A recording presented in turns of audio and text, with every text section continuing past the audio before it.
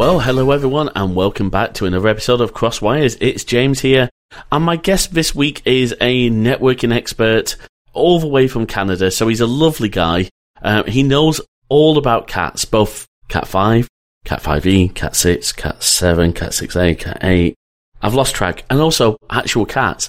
Ladies and gentlemen, please welcome Cody from Mac Telecom Networks.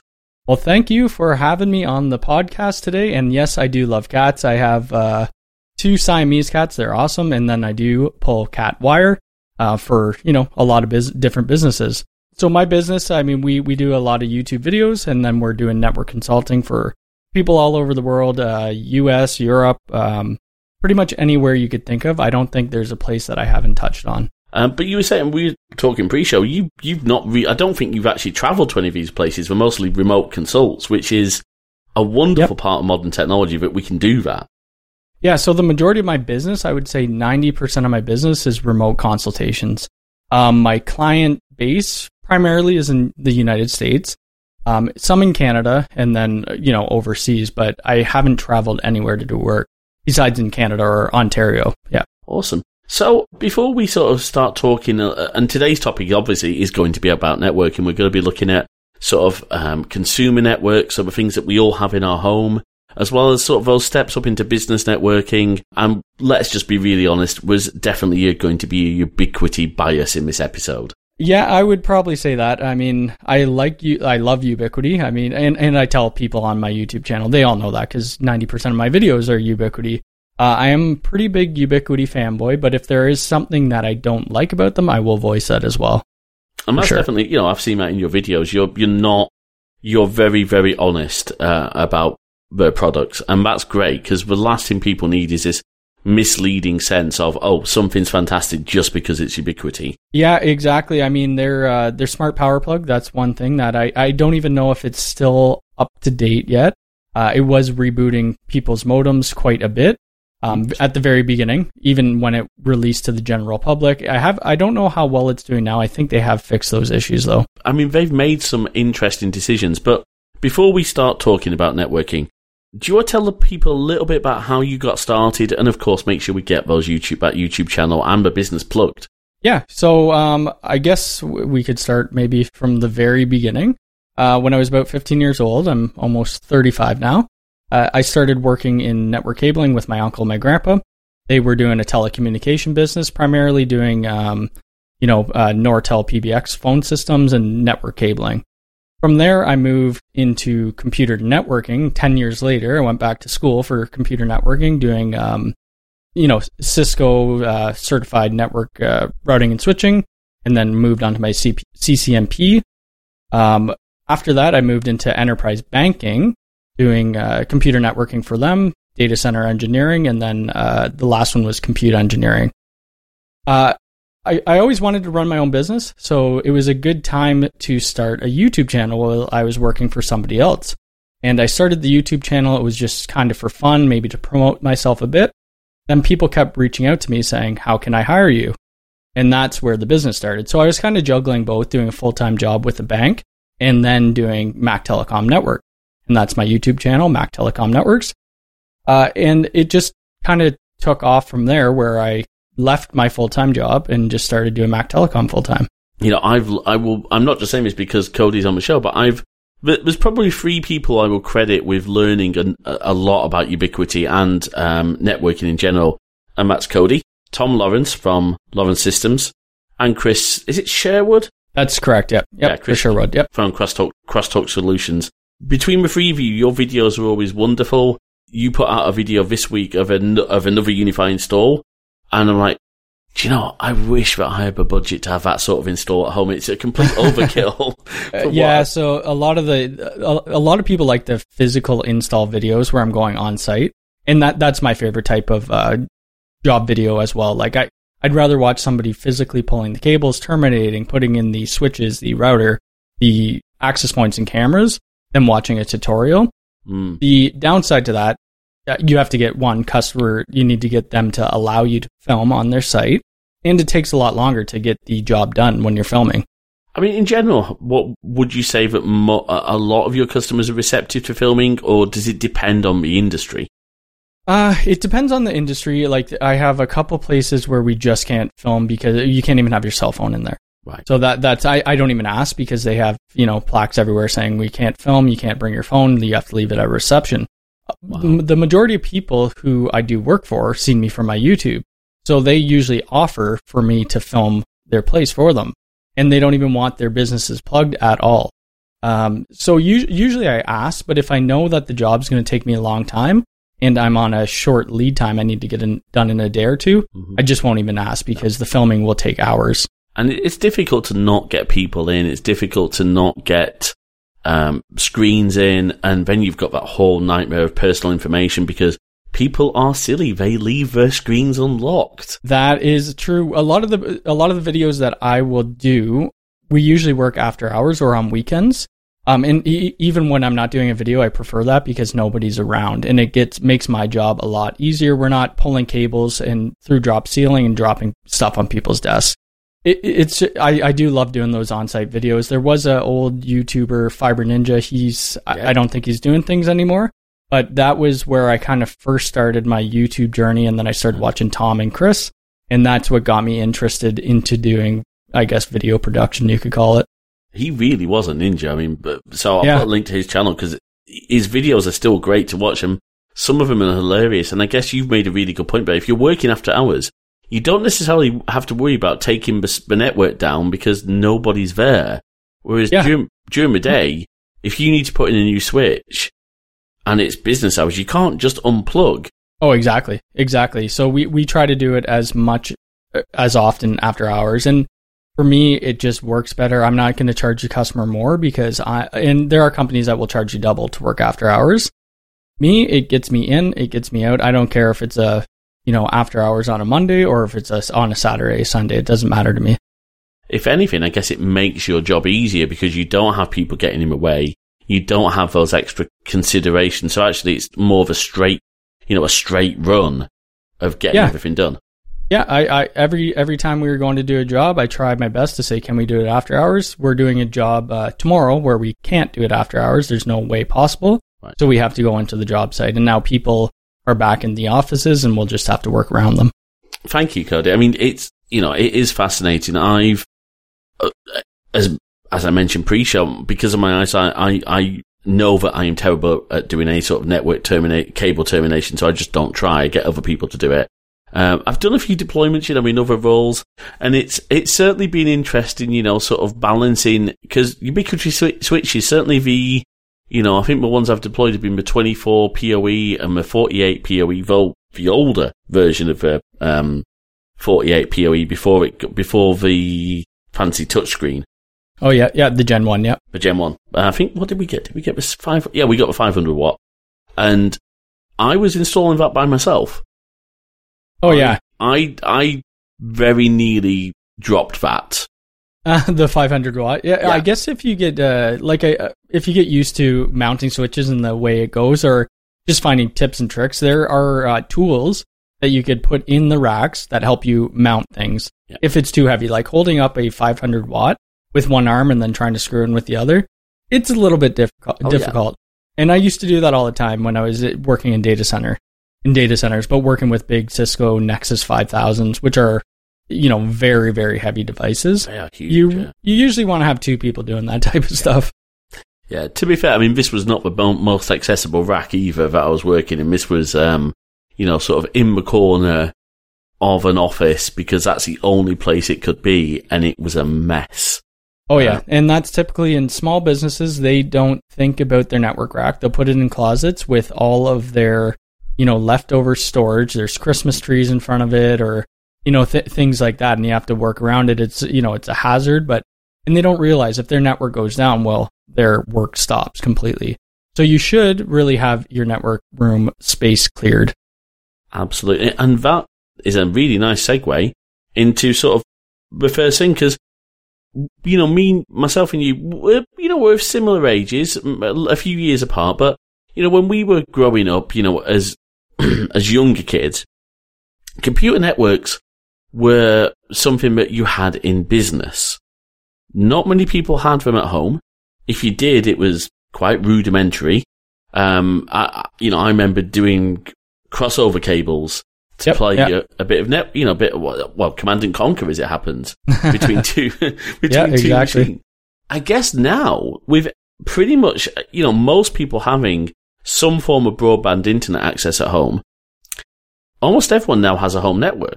Yeah, I think so. And with everything that's happened over the 2 years, more people have realized that you need decent Wi-Fi to be able to operate.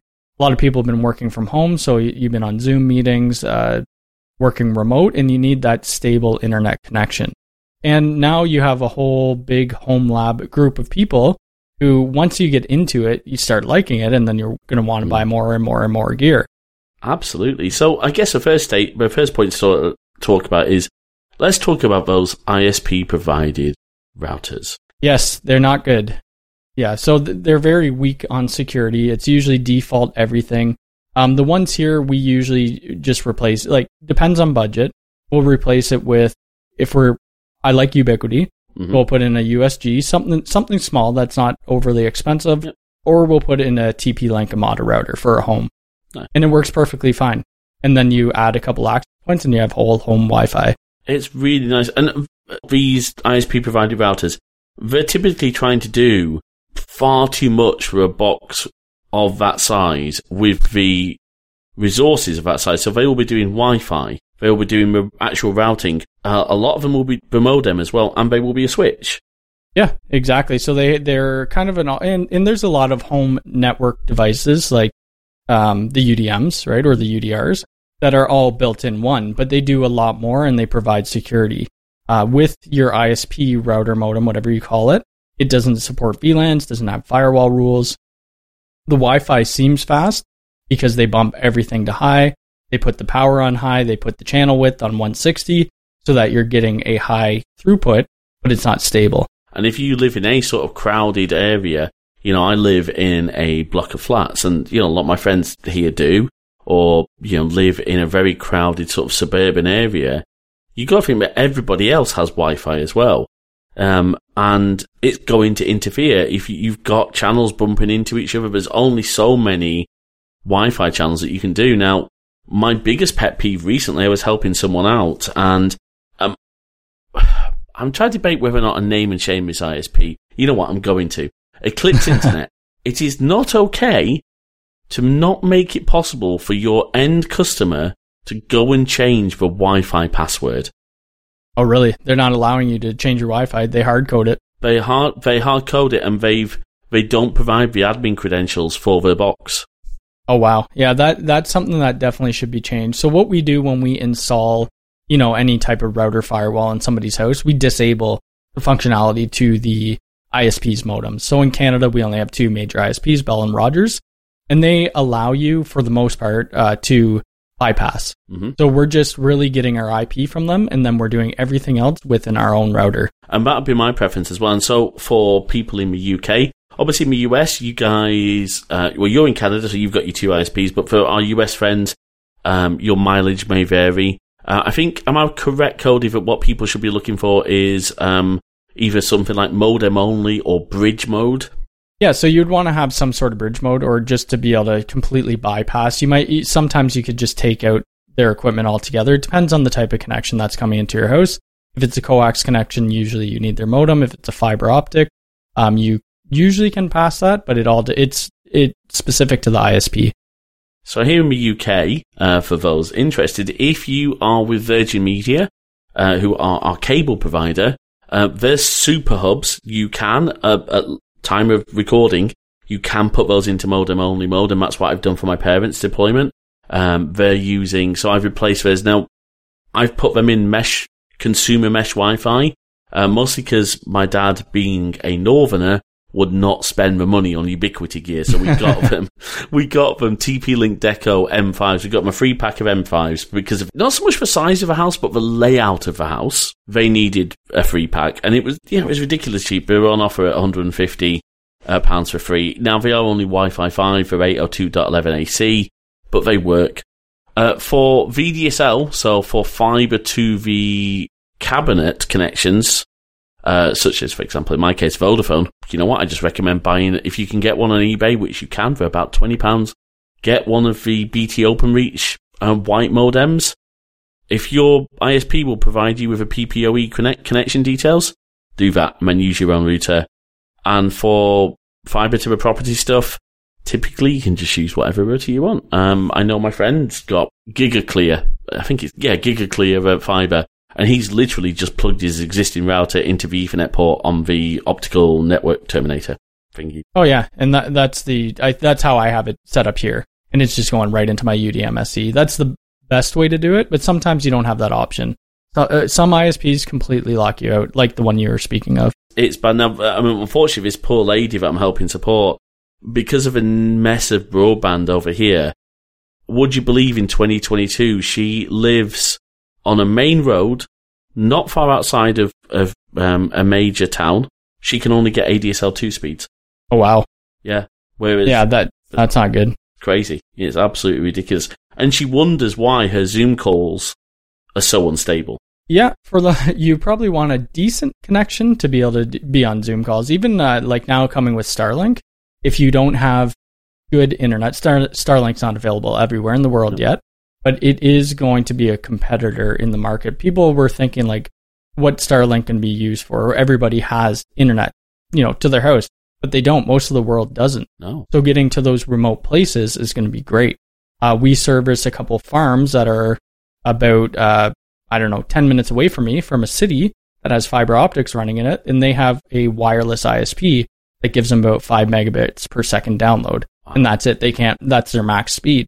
So with Starlink, you're looking at between 120 to 300 megabits per second at a fairly decent rate per month. It's not bad, it's $100 a month, but compared with what they're probably paying for the WISP. Yeah, they pay more than that. They pay about close like $160. This is Canadian, mind you, $160 a month, which is so they'd be paying roughly around the same price for Starlink for 20 times the speed. Which is incredible. We got to that point, and we're now seeing, obviously to take a slight tangent, we're now seeing Starlink getting deployed as the Wi-Fi. As I say, it's one of my pet peeves. People saying, "Oh, my Wi-Fi has gone out." No, your internet has gone out. Exactly. Yeah. Your Wi-Fi is probably absolutely fine. Well, maybe. But the internet provider for a lot of air carriers, I think, is it JetBlue who've it's one of the major US carriers who've just announced Starlink as their partner. For, oh, really? In-flight Wi-Fi. I don't follow Starlink too closely. I was going to buy one, but I have 2 internet connections hard cabled into the house. So for me, it would just be testing and doing some videos on. But I think they were testing it out for planes. Yeah. For Starlink to have service the whole way. Yeah, that's awesome. I do. A friend of mine, I don't know if he still got it. I'll find out tomorrow because I'm recording with him tomorrow. He did get Starlink because he didn't think he'd be able to get fiber to the property at his new home, but turns out they have. That's awesome. Yeah. So let's talk about home. So replacements for your average home user who's maybe not into home labbing. Ubiquity's USG, okay, it has some problems, but one thing I think not frustrates me, but the one thing I'd love to see the guys at Netgate come out with or do is lower the price point on that SG-1100. Yeah, the SG-1100 is fairly expensive, even to come here. Like if you're in the United States, I think it's not too bad, but when we order it into Canada, it's about $300 Canadian crazy for what it is. Which is for what it is, because you're not, if you have a gigabit speed coming into your house, you're not getting over 500 megabits per second. No. It just throttles it out. And I have a couple SG-1100s. They're great devices, very compact, but the price point is just insane. And that's where, so obviously you've mentioned TP-Link Armadas. We've mentioned the decos. Now I hope you don't mind me mentioning this, but pre-show you're saying you do have TP-Link provided you some decos to test, and you actually, so I did test them. I did a video on them. They work well. It's just I have no need for a mesh system in my house, which they worked well. And for somebody who can't, I always say if you could physically cable in access points to it, you're going to have a much better experience. Because once you start putting mesh in, it limits your Wi-Fi throughput. Right. Each hop cuts your Wi-Fi by about 50%. So that's why we don't recommend mesh. But if you are going with mesh, the decos aren't bad. They worked well. And they will give you connection. And it's certainly, is it fair to say, because this is probably a question a lot of people will have, why should I get mesh when I can just buy from, the local electronics store, a Wi-Fi extender? The Wi-Fi extenders they just don't work well. I haven't installed one in years. The mesh points are primarily a Wi-Fi extender, but you're able to do channel selection. Most of them you can do separate VLAN, so you have a bit of security. The extenders you're plugging, they're, PoE extenders, or not PoE, sorry. You're plugging them into your power port to extend your Wi-Fi, and the signal and the antennas in them just aren't good. So it's worth, if you can't justify the cost of a unified system, and we're going to talk a little bit about why that might have changed. But TP-Link's Decos, this is coming from personal experience. I've deployed multiple Deco M5s. Now, look, they are Wi-Fi 5, the M5s. So if you want, you probably should be thinking Wi-Fi 6, and maybe the X range is the Wi-Fi 6 stuff. And it's really quite nice. I think, did you say you got it was the X99 you got sent over? I forget what, it was the AX3000, I think it was. Nice. The 3000, yeah. And they worked well. It had a very easy to deploy interface. So if you're not tech savvy, you just need to download the app and you could have it set up in minutes. As a testament to that, my mother, who is in her 60s, and look, she does okay, but she didn't grow up with technology. She did what we call in the UK a CLATE IT course back in the early 90s with 5.25-inch floppy disks. So, that's my mum's basis of IT. My mum can manage that network. She can, if my nephew's listening to this, you didn't hear this from your uncle, but I made it so that my parents can pause. So all of his devices are grouped, to him as a kind of a device user, and making pause his internet. It's good for, I think they do have some sort of content filtering on there. You could put users into specific groups, so you could shut off their Wi-Fi. So if you aren't too tech savvy, you want to put your kids, if you have kids, on the kids' network, and you want to shut them off at a certain time, at bedtime, well, you could easily do that. Absolutely. But going beyond these, these mesh solutions, and, I think I've said many times on the show, I definitely don't recommend Netgear Orbi. I've had just the interface, honestly, it sucks. But for me, and probably for you, you've obviously, because of your business, you have a full unified deployment at home. I think, correct me if I'm wrong, Cody, even your cat's little outdoor space now has more networking than most people's homes. It does, and I did have a lot of people mention on the video that, it's a waste of network gear that I have out there. So I have a catio, which is just a place for my cats to go outside safely, and they can't run away. And I have a couple PoE cameras in there. I have an access point, and I have a switch. So now I could watch them when I'm not outside with them. I could watch them and see what they're doing. And people are extending their Wi-Fi into their yards. It's not an uncommon thing. This was just my scenario. No, I think a lot of some of Chris's videos have been him helping people, get Wi-Fi out into the yards, particularly as we're all working more at home. Be able to sit outside with a nice cup of coffee in the morning and catch up on your work email without having, the dreaded Wi-Fi signal drop. And you need that. Like, depending on where you live in the world, our place is just, our homes are just brick and drywall, but some other places will have lots of stone. So you need to have an access point outside. Yeah. Going beyond, the sort of mesh systems, previously you said you probably would have put in one of the smaller USGs, but Unify recently came out of early access, and I think everyone was unfortunately very disappointed that the early access pricing didn't stick, but Unify just released the Unify Dream Router. Now, this thing, its price point, well, do you want to tell us a little bit about it? Because every time I look at this thing, I have to admit I start drooling.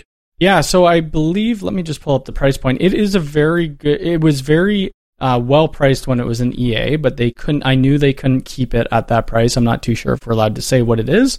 But for the price that it is right now, for a home Wi-Fi, it has Wi-Fi built in, it has a router built in, it has threat protection, it has a switch built in, it has power over Ethernet ports if you want to extend with a couple other access points. You could put cameras on it, and it's priced at $199 US. For that price point, for everything jam-packed, is great. And it comes with the Wi-Fi 6 access point. So this is a question I asked you pre-show, and it's just to try and understand. So obviously, we've had this whole shift in how, thankfully, we've named Wi-Fi. It's the one thing I do agree on is using Wi-Fi 5, Wi-Fi 6. It's a lot easier to understand. But in a home environment, what would you say are the benefits of Wi-Fi 6? Is it actually going to give you any more speed, or is it merely to enable those of us who have a lot of devices or have a lot of people in our homes with a lot of devices? Because, if you're, say, a family of 4, that's potentially, let's say, that's potentially at least 3 devices each. Yeah, so Wi-Fi 6 and Wi-Fi 5, depending, you need to make sure that you have a Wi-Fi 6 chipset for it to work. So most Apple iPhones, the newer generations, will have it. Your Macs, a lot of the gear that's coming out these days, if you're buying it new, will support Wi-Fi 6. Will it give you faster speed? It will, but Wi-Fi 6 is really made for those high-density environments. Well, a lot of people are all about speeds. They want to see that they have 700 megabits per second download. For me, and for when I'm deploying out businesses, we want to make sure that our Wi-Fi is stable. I don't care how fast it is. We want to make sure that they're getting emails through and important work and file transfers and all of that. But I could see for home users, they want to be able to watch Netflix even faster, which, I mean, for a 4K video, you're looking at about 20 megabits per second anyway, so you're never going to max that out depending on your ISP connection. It really is for high density. So is it worth it? Wi-Fi 6 is the new thing. So if you're looking at purchasing new gear, go with the Wi-Fi 6. It's a little bit harder to get than Wi-Fi 5 because it's the brand new thing and everybody's wanting it. But again, with the Dream Router, now this is an interesting one because it feels like it's now. Have they discontinued the original Dream Machine? They haven't, and I have had some customers ask me that. I don't think they will. Just because they have to support the life cycle. They have at least a 2-year warranty on these when you buy it directly through Ubiquiti. So the Dream Machine is $299. The Dream Router is $199. The Dream Machine you only could use as a network controller. The Dream Router you could use as a network. You could use it as a talk or access controller. You could only use 2 at a time. But it's $100 less, and you get 3 more controllers. Now, correct me if I'm wrong. Typically, that means in reality, because you're probably, or unless you've already got a network controller, unified network controller, you're only really going to be able to run one other thing. So, be that Protect, which is very exactly. Yeah. So you have to on the Dream Router, you have to run unified network. So you could either choose Protect, Access, or Talk to run with it. And I think they'll eventually push over a new thing called UID.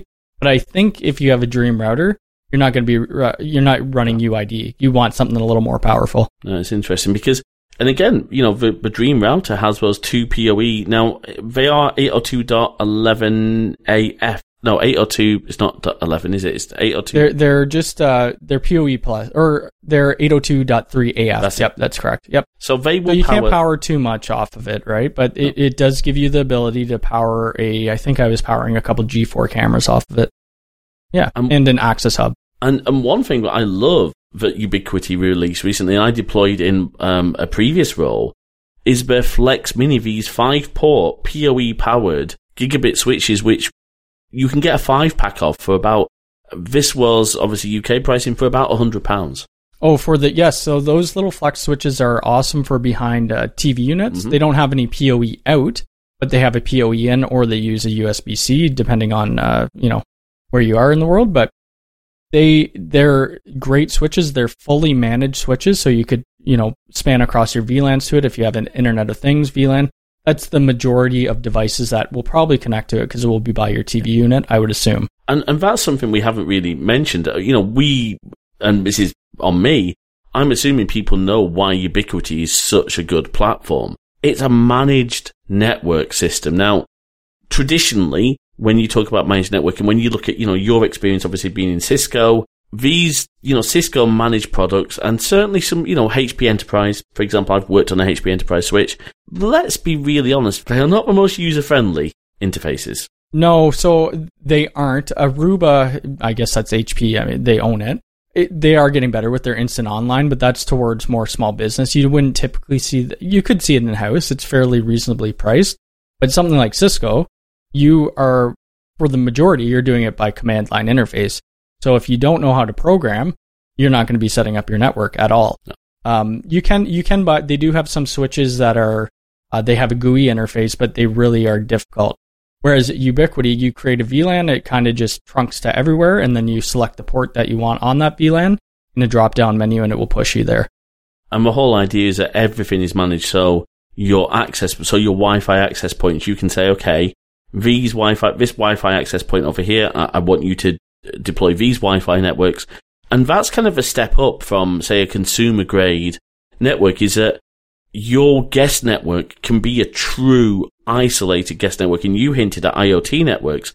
In an ideal world, you don't want, your Chromecasts or your smart TV. Again, depending on the brand of smart TV, you definitely don't want that be able to interact with your home network, your actual machines. Exactly. So with the managed platform, Ubiquiti or whoever, you want to separate your networks by virtual network, and it's a security boundary. So you have your IoT on a completely separate network than your unified gear. So we don't know where these IoT devices are talking back to, which servers they're communicating with. We don't want that to cross into our management network and take control. If they did get in through our IoT, that's the only place they could go. They are sandboxed within my IoT network. Exactly. And of course, as we said, you've got the ability to configure multiple Wi-Fi networks.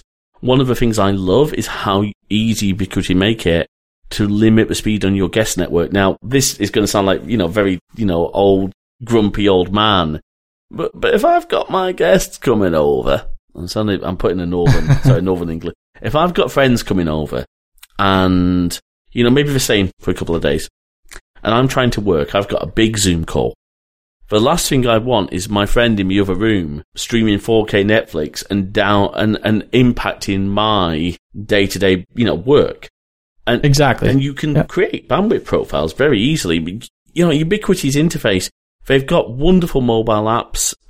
In previous roles, I've been able to, someone had a problem connecting. I was able to say, oh, someone's unplugged. Because I could tell very clearly someone's possibly unplugged the patch cable from a switch.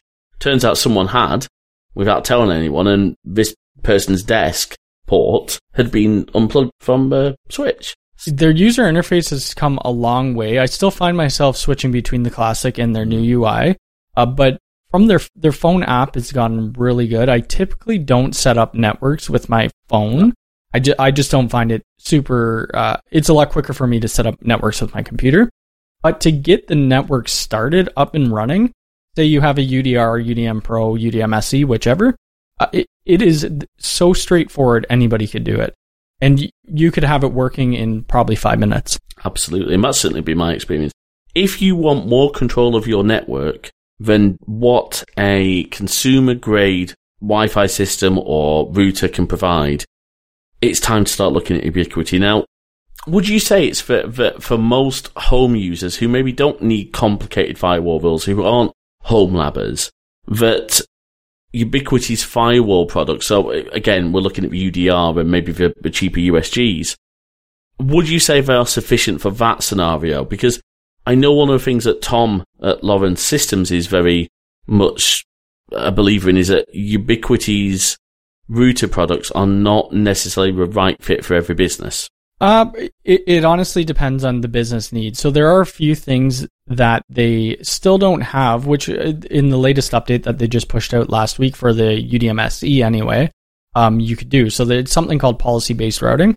If we have say we have an IoT network and we have two ISP connections, now we could say that the IoT goes through my WAN 2, right, and then my voice network goes at WAN 1.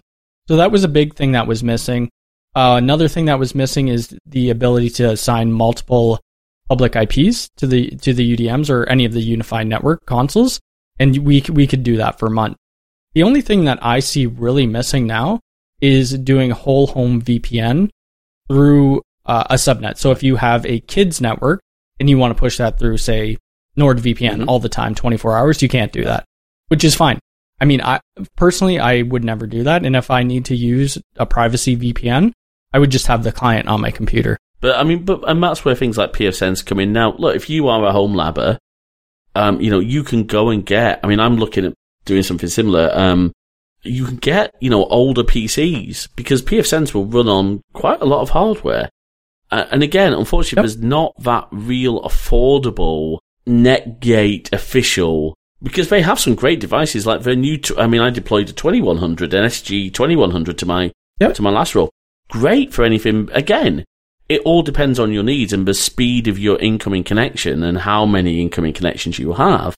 But great devices. Oh yeah, pfSense we use pfSense quite a bit. I have a 6100 here. We've deployed a 2100. We've done 6100s in high availability. They had the 3100s. They discontinued that. I think they started pushing out the 4100 for that. Yep. Haven't tested that yet. But if you want more control and if you want to be able to see like what firewall rules and the logs are actually hitting, then the pfSense is probably for you, because Ubiquiti's logging isn't the best.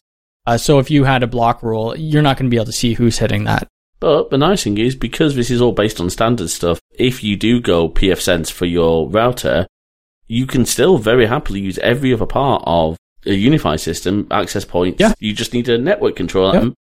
Unless I'm mistaken, you can still run a UniFi controller off a Raspberry Pi. You can. So there are limitations. You have to always look at how many devices could be on that. So most cases when we're deploying pfSense is our firewall, and then we're deploying UniFi switches and access points and cameras and whatever. And they work amazing together. It would be great if Ubiquiti and pfSense or Netgate teamed up and created a product together. That would be a great goal to have. Or they bring someone else over from the pfSense team to make their firewall, where it should be. To solve all those little nitty-gritty issues that just sometimes rule out pfSense, rule out UniFi as a whole solution. But we use Ubiquiti in a lot of small to mid-sized businesses, depending on their needs, because Ubiquiti currently doesn't offer high availability either.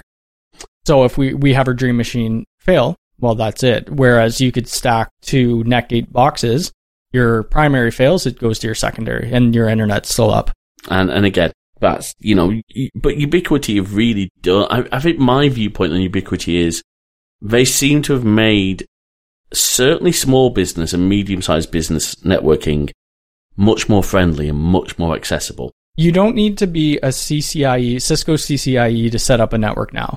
You still want to have network theory and background knowledge, because troubleshooting, you need to have that no matter what. But it's very, very straightforward to get a network up and running. One thing that people complain about a lot with Ubiquiti and their firewall rules is they leave it to any open. So if you create a network, it could see everything. Right. But that's fixed by one firewall rule. It's very block RFC 1918 to 1918. And it's fairly straightforward to do. Watch one of my videos if you need to know how. And I think it's a solid product, and I'm going to continue to sell it. Let's move on a little bit, and before we get accused of shilling for Ubiquiti, which we have, Ubiquiti have no involvement in this podcast episode whatsoever. I wish they did, because I could ask them for a UDR. But let's talk a little bit about some of the fun things we've experienced, because as I said, my background is IT support. I've done a lot, but I've done a few network deployments. I'll start with my favorite one, which was in my last role. We just had our internet upgraded to a 200 meg symmetric leased line, and our MD's like, "We're only getting 100. Why?" And I said, "Oh, I'm not sure. Let me have a look at that." Okay. And I looked at my machine. I'm like, "Hang on a second. That's only a 100 megabit link." And I went through the network. So they'd had someone leave who didn't really know what they were doing with networking. And for some reason, every single switch in this business which provided IT services was a 100 megabit switch. Oh yeah, I've run into that a lot. It is hard to it's not hard to troubleshoot. Just make sure you go to the switch and it's over a gig, or it's a gigabit or above. But that's the type of issues that you could be ripping your hair out trying to figure it out. Why are we only getting 100 meg connection when we're paying for more? Or your switches just need to be upgraded. And we did. We ripped out. I think I built a pile of something like 8 100 meg switches, which got replaced with a USW 24 port PoE. Okay, yeah. Great device. And then 5 Flex Minis deployed around. Oh, that's perfect. Yeah. Yeah, and they're all gigabit. I mean, nowadays the standard, you probably aren't pushing out 100 megabit switches anymore. They do sell them. You could still get them, from any vendor, but you probably aren't going to be pushing those to your clients anymore. No, I guess I guess you could legitimately use those in VoIP applications where it's true. a VoIP phone system, because unless I'm mistaken, so certainly for Polycom, most of them are only 100 megabit ports. I mean, interestingly, I didn't realize this. My 4th gen Apple TV is still only 100 megabit Ethernet. Well, there still is a lot of devices, like especially IoT devices, you're going to find 100 meg or even 10 meg. Some PoE thermostats, things like that, you'll find it has 100 meg. Your TVs, most of them now, newer generation TVs are gigabit connections, but there is still a lot of 100 meg devices. You look at, I'm going to use Ubiquiti again, but G3 models of their cameras, they're all 100. Oh, really? Their Pro might be 1 gig. So you could just use a full switch. If you had 24 cameras that were all just 100 meg, why would you pay extra for that gigabit? You could save yourself a bit of money. Absolutely. And I'm sure I've seen that in deployments. It's interesting because, of course, Ubiquiti do a lot more than just the switches. They do the cameras. For a home setup, I know you use Protect. I did see, going back to something we talked about on a previous episode of the show, I did see that Homebridge does have a Unify Protect plugin to allow you to use. I've seen that. I'm not into home automation or the Homebridge too much, but I have watched a few creators, and they have pushed it to Homebridge. And a lot of people wish the ecosystem wasn't so closed off, so that we could integrate it with maybe our Google Home Hubs or things like that, whichever product you use, maybe the Amazon product. And I wish that as well, so that I could see it on my displays in my kitchen. It would work great. You can stream the RTSP streams, but it doesn't work nearly as well as an integrated application. But they are still great products. So, but anyway, I guess we sort of talked about this a bit pre-show, but what would you say is maybe some of the stranger things? Or, I know you've got a recent video where a customer wondered why none of their computers would work over wired. Yeah, so that was probably about a month ago. I did this video, released the video. I went to a customer's site. None of their printers were working. Their computers weren't working off of Ethernet. They did have Wi-Fi, but that was just off the ISP's modem. It turned out that the installer, he was a phone installer, he was near retirement. He didn't know much about network. So I punched down all the cables on the patch panel and then plugged in one printer to the patch panel, but didn't realize that he needed a network switch. So your network switch, you need that to give everything internet. And that was the reason why their internet wasn't working well, or it wasn't working at all to any of their PCs hard cabled. So we went in there, and it was a pretty big mess. Went in there, ripped out all of what they installed and put in a new rack switch, a firewall, and so on. So, and a wireless access point, and deleted the ISP's Wi-Fi. I like that. Other than that, yeah, there are some scenarios that you go into, and it is a rat's nest of cables. We usually go into businesses and we do makeovers of their network room. And I guess that's maybe a question. Do you find much resistance from business owners coming back and saying, why do I need good networking? Why do I need good Wi-Fi when I can just get by with this cheap little thing I've bought from Best Buy or Tim Hortons don't sell Wi-Fi, do they? No, they don't. Okay. No. So, yeah, that's a good question, but most of the businesses are contacting us after they bought that stuff because they realize that they don't work too well. And then we put in a business solution for them, and they're extremely happy. There's things with Wi-Fi like interference, channel overlap that people don't take into account. And if your Wi-Fi is not working well, you're going to have a terrible experience. You're going to end up losing money with your business if your internet doesn't perform. Absolutely, because time is money. If your staff are struggling to get to the sites and to the services they need to, especially in this world of, when we look at, I don't know what your experience has been, but my experience being the vast majority of businesses now have moved away from on-prem Exchange and on-prem SharePoint to Office 365 or have gone to Google or some other cloud service. Yeah, we're that way. We're that way as well. Like where everything's moving over to, majority of it is to the cloud. We still see some people with on-prem servers, especially for we do have a couple high-end studios that do large file transfers. So they'll have on-site because there's no way they're going to be transferring that to the cloud. No, if you need to move data around your local network, then you're looking at some sort of NAS solution or some homebrewed Windows file server. Now, I should clarify as well, just as a little joke, but despite the Mac in your company name, you are not a Mac user. You are a Windows guy. I am a Windows person. I was going to buy one of the new Macs, but then I saw the price tag. I was going to use it for my video editing and doing some music stuff, but I almost did, but it was like $6,000 or $7,000, and it just wasn't. My Windows does well for what I need, and the majority of my end users or my clients, they're Windows users as well. I didn't realize how many Mac users there. There's tons of Mac users in the world, and now I've learned it a little bit better.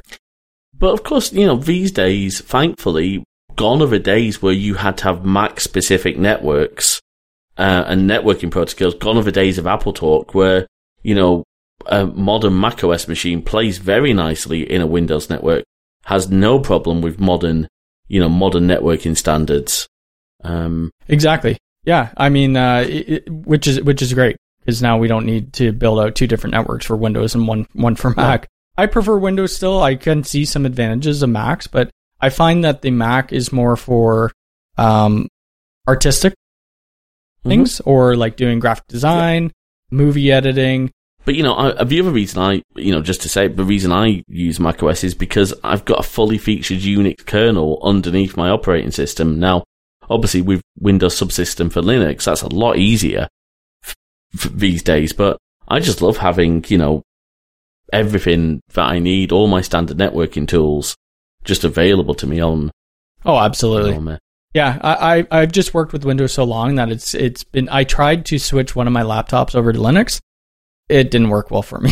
I need to learn it a little bit more. I need to take some notes from Tom, and I was going to say because he works on Linux. Do we need to get Tom to come and visit and like give you a crash course in? He probably should. I have watched some of Learn Linux TV. He's does very great videos on Linux. I think he's written a few books as well. It's just finding the time to learn it better anyway than I do now. So before we wrap up, because thank you so much for your time. It's been really insightful, and it's been great to share some of those experiences, and hopefully it's given people an idea of sort of where. I think our first piece of advice is maybe don't throw it in the bin, because typically it's rented, but definitely replace the ISP router if you can. Absolutely, yeah. I think that if your budget allows it, go with anything Ubiquiti. I will always push that out. But if it doesn't, you could get the Decos. Yep. They're great. Or you could go a little higher end with the TP-Link Amada, and their interface is pretty much identical to Ubiquiti's, where it's very simple to set up. They did a bit of a copy paste, but you could look up online for network management cutouts, and you could find it. It's pretty much you buy it and put it in your platform, and it works. But the TP-Link, it works very well, and their price is pretty much half the cost of Ubiquiti. Absolutely, and the decent enough TP-Link's gear is decent enough. I've used a lot of their switches in the past. They do some decent little gear. Yeah. So if people are wanting to, we talked about that. Although you don't have to be a network certified engineer to set up a network, it's always good to be able to troubleshoot what's going on in your network.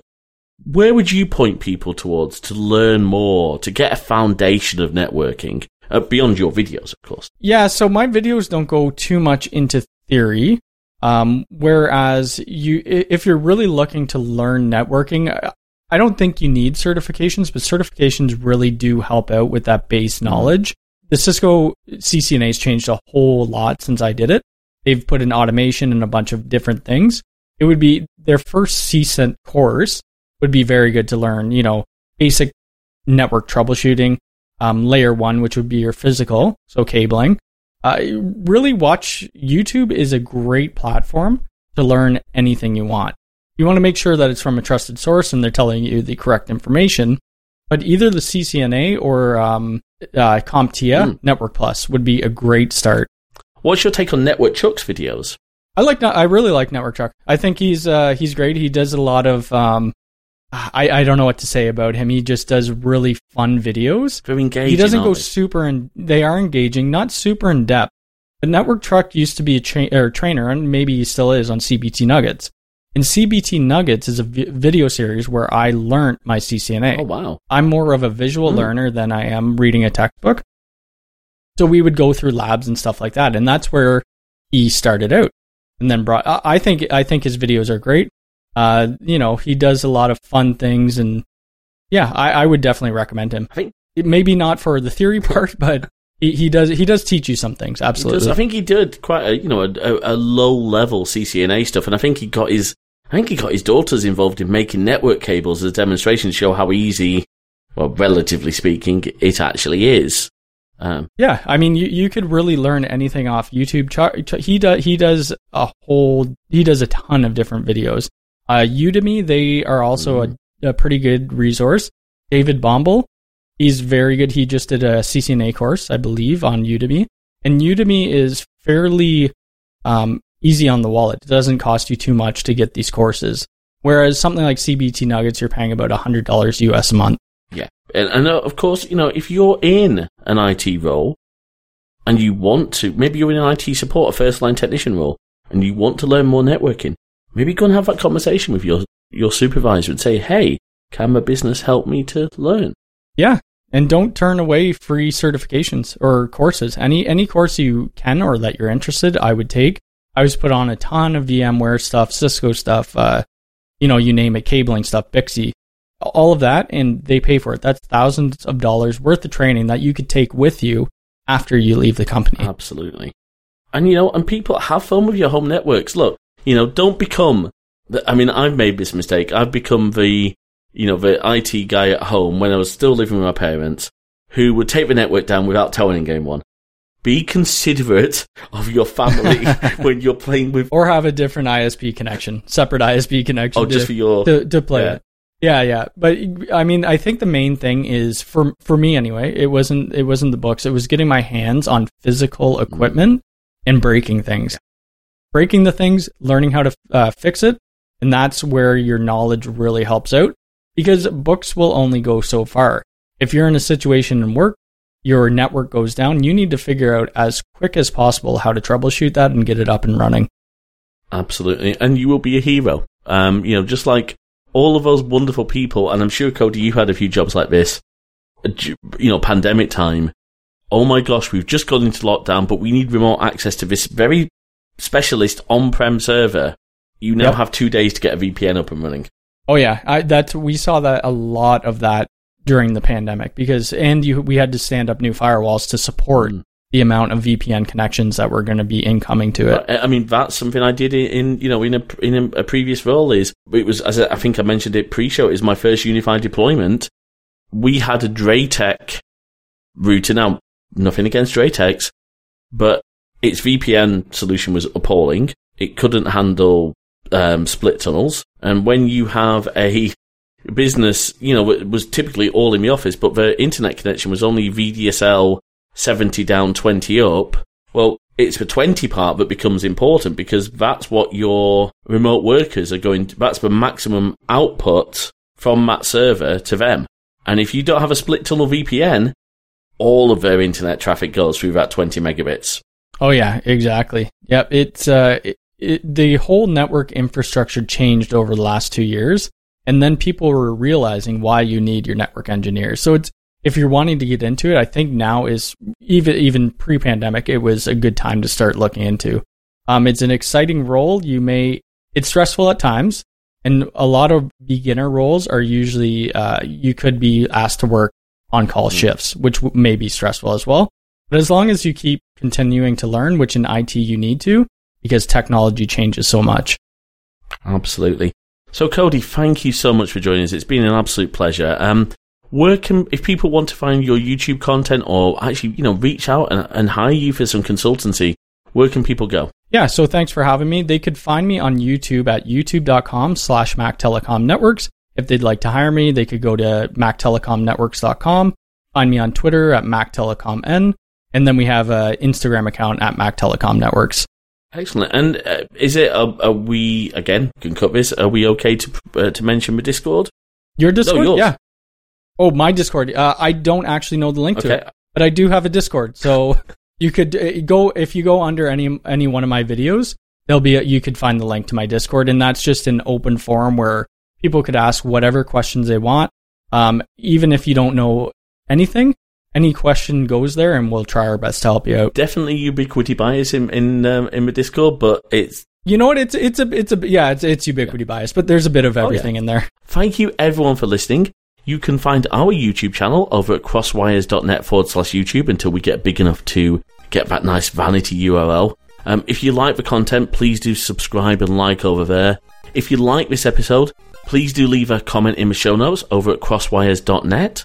You can email us at podcast@crosswires.net, and we're on Twitter at crosswiresmg. Thank you everyone, and we'll be back for another episode next week.